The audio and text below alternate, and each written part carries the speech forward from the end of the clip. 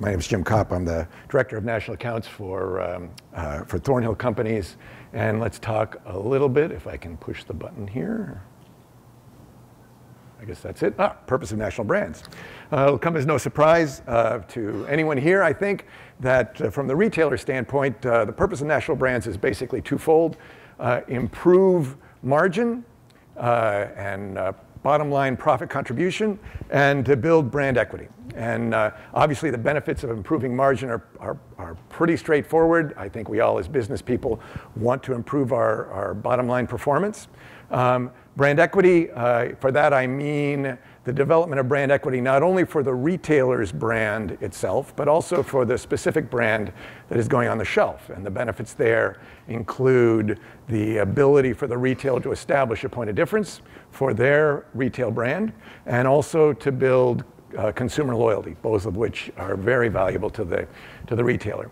This is that's why retailers generally want to do control label wines. Unfortunately, very few control label brands in the history of control label in this country have delivered very much on this promise, if at all. And to talk about that a little bit, let's kind of back up and talk a little bit about the kind of past, present, future. Originally, control label brands were developed primarily driven by price. Retailers would go to suppliers, or restaurateurs would go to suppliers looking to build brands that would offer a wine to their consumer base that was the least expensive wine on the shelf. That was a good concept. Cheaper wine is often a good idea when it comes to the consumer. And if they were building a control brand for something like potato chips or another consumer item, that might work really well. Potato chips, of course, have a relatively small range of price within the retail assortment, and then a relatively small number of items within that assortment. And so it's pretty easy to find the least expensive potato chip on the shelf. With wine, of course, that becomes very difficult, where you have a very wide range of prices available in wine, and also a very large assortment within the retail shelf, as many as 2,000 SKUs in any given retail environment. So to produce a wine at the lowest price level under generic packaging, it creates a wine that ends up living on the bottom shelf of the retail world, which is fine. There's a lot of wine sold in that arena, but it does not really deliver much in the way of added margin to the retailer, nor does it deliver much in the way of brand equity to the retailer. So there's a disconnect between the promise or the desire to reason for doing the control brands and what actually happens. Now, more recently, and in more current days, retailers have become very creative at expanding their assortment of control label items within the brand, developing brands that at higher price points. I think things tend to remain skewed towards the bottom of the price scale in this arena, although many retailers have tried much higher priced wines and have done quite well with them. They've also improved packaging and been innovative in that regard. And those efforts have improved both the margin contribution by these brands as well as the brand equity that they've built, their establishment of point of difference and the brand equity of the brands on the shelf. But by and large, there remains a disconnect that has kept these brands from really achieving the full ability of the goal of their achieving the stated goals of their ability, because the concepts that are developed by the retail head office often are not translated very clearly through middle management or regional management down to the store level. So we end up with a situation where many store managers or even regional managers don't have awareness of which brands on the shelf are actually owned by the company and controlled by the company, and the brands end up sitting on the shelf selling or sinking or swimming kind of by accident rather than by design. On top of that, pricing gets done on these brands in very much the same way that pricing is done for all of their brands. Namely, if they see extra margin, they think they may sell more wine by dropping the price, and so any margin that is designed into the brand or any brand positioning that is designed into the brand is lost by a pricing decision that is made at the regional or store level. And so again, there's a disconnect between the stated goal or the purpose of the brand and what really happens. Now, for us, we see the future as being pretty bright, because as this control brand arena evolves in the United States, more and more retailers are seeing these problems. They experience them, they understand them, and are taking steps to build these brands in a more progressive manner, such that they do in fact achieve their goals, their stated goals. And so we'll talk a little bit now just about the market and kind of the way it works. And to begin with, these days, most wine sold in the country is sold in the national account retail channel. It's the biggest single segment, and in fact, it's the area where brands are now built nationally. This represents a major change in the way wine is sold over the course of the past 25 years. As you may all remember, it used to be that brands were built in the on-premise or in fine wine independent retail shops, where a wine shop owner or a wine geek that happened to be on the floor would hand sell products to a consumer, tell the story, make the connection between the consumer and the wine, or be tasted and given trial at a restaurant account. And over time, these brands would build and find their way into a bigger retail environment. This retail environment is interesting because from the winery side of things, that's the holy grail. That's where wine gets sold. And so it represents the major opportunity to sell wine. On the other side of the coin, from the retailer's perspective, the wine category is a pretty small part of their business. And so retailers don't resource that category with much in the way of management or resources. And wine programs that could be as big as $1 or $2 billion in sales, gigantic numbers for our side of the equation, are still relatively small to the retailer, and they may be managed by a handful of people. This is one of the elements that drives that lack of communication from head office down to the store level. So with that in mind, what happens is the management of the brands, the promotion, the merchandising, the programming gets outsourced to distributors. And the distributors end up being kind of the de facto fulfillment and merchandising arm of the retailers. So this is important in an arena where there's consolidation going on in the industry. More brands are being sold by fewer big suppliers. More brands are being distributed by fewer big distributors. And the only kind of bright side of this equation is that in the retail world, the distribution of wine is still expanding from grocery to club channel to convenience, and even beyond to places like Bed Bath & Beyond, or it won't be long before you see wine at Home Depot and who knows where else. So at least there's more opportunities, more storefront places, more billboards being placed in the retail environment for wine to be sold. The reality is that the way the market is set up right now, the larger suppliers are the driving force behind most of the distributors. The distributors are beholden to them, and their goal is to sell their national brands and build their national brands, which is directly at odds with the retailer's interest in building margin. Because as large suppliers have driven their wines through larger distributors to build their brands, retail sets across the spectrum of the retail world have become quite a bit more homogenized, where you get a very similar set of category leaders set up at Kroger versus Albertsons versus the various stores out there. And that gives a situation where stores have less opportunity to establish a point of difference or even develop customer loyalty, aside from just slashing margin and competing on price. Again, working against the goal of their improving margins and establishing more point of difference. So this makes the control label arena more important to the retailer than ever. And again, why we see great opportunities going there. And so this brings us then to our approach in developing and selling brands for the retailer.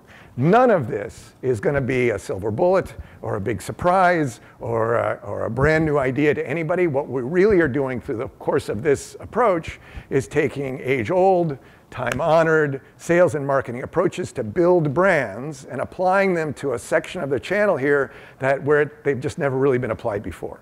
And we do that by starting out and researching the market. You've got to know where the market is and where it's going, what's selling and why and to who.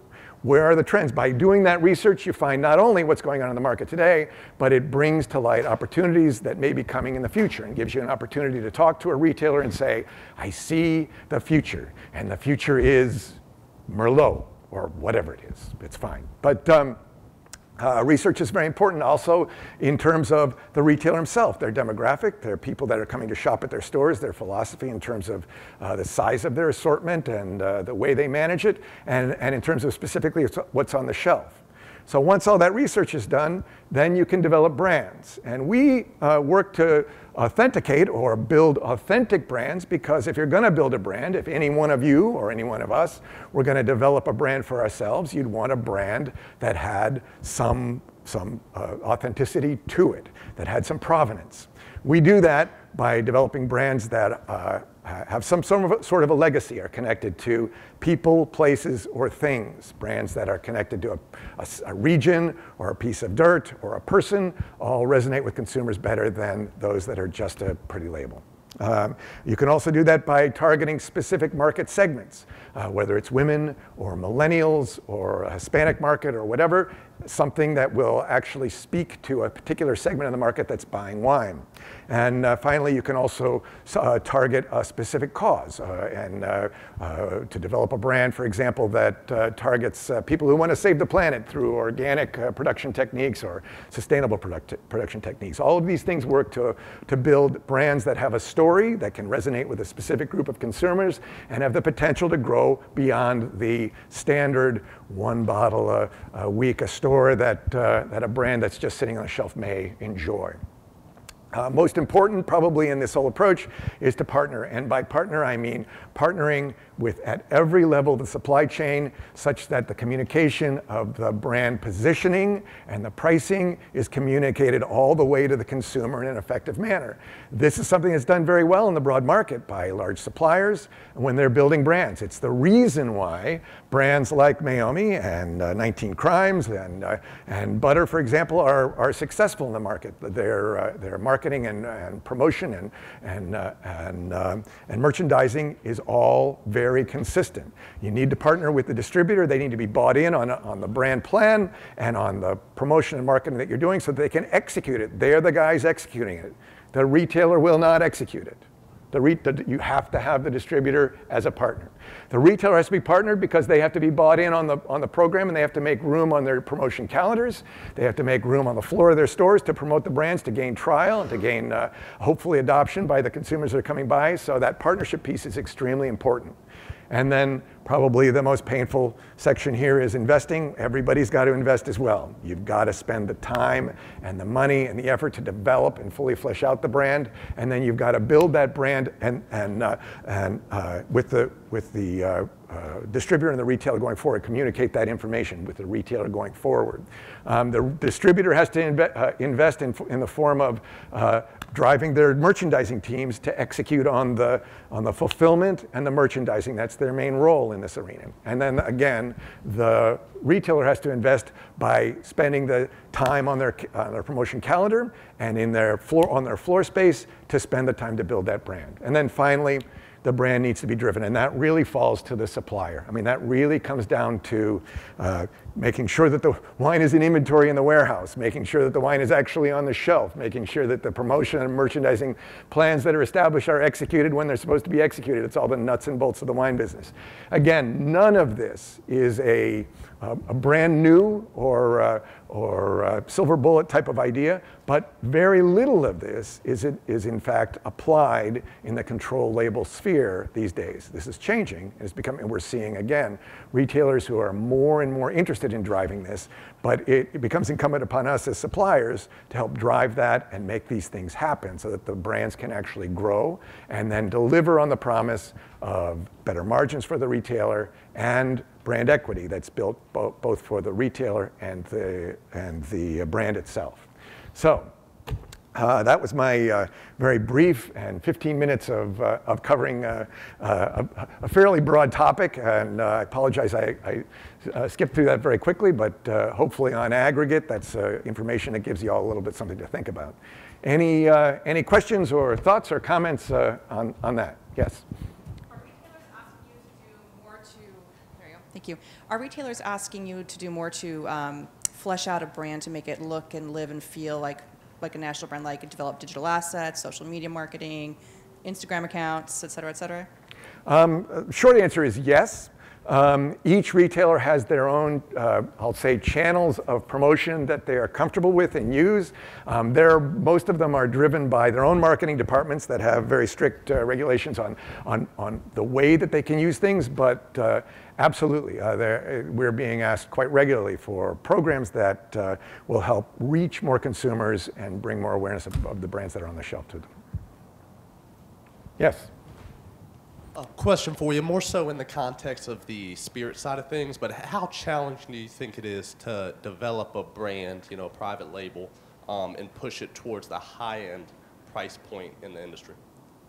Great question. And you know, there's been a lot of news out about the premiumization of the wine business and the spirits business as well, and even the beer channel. It is challenging.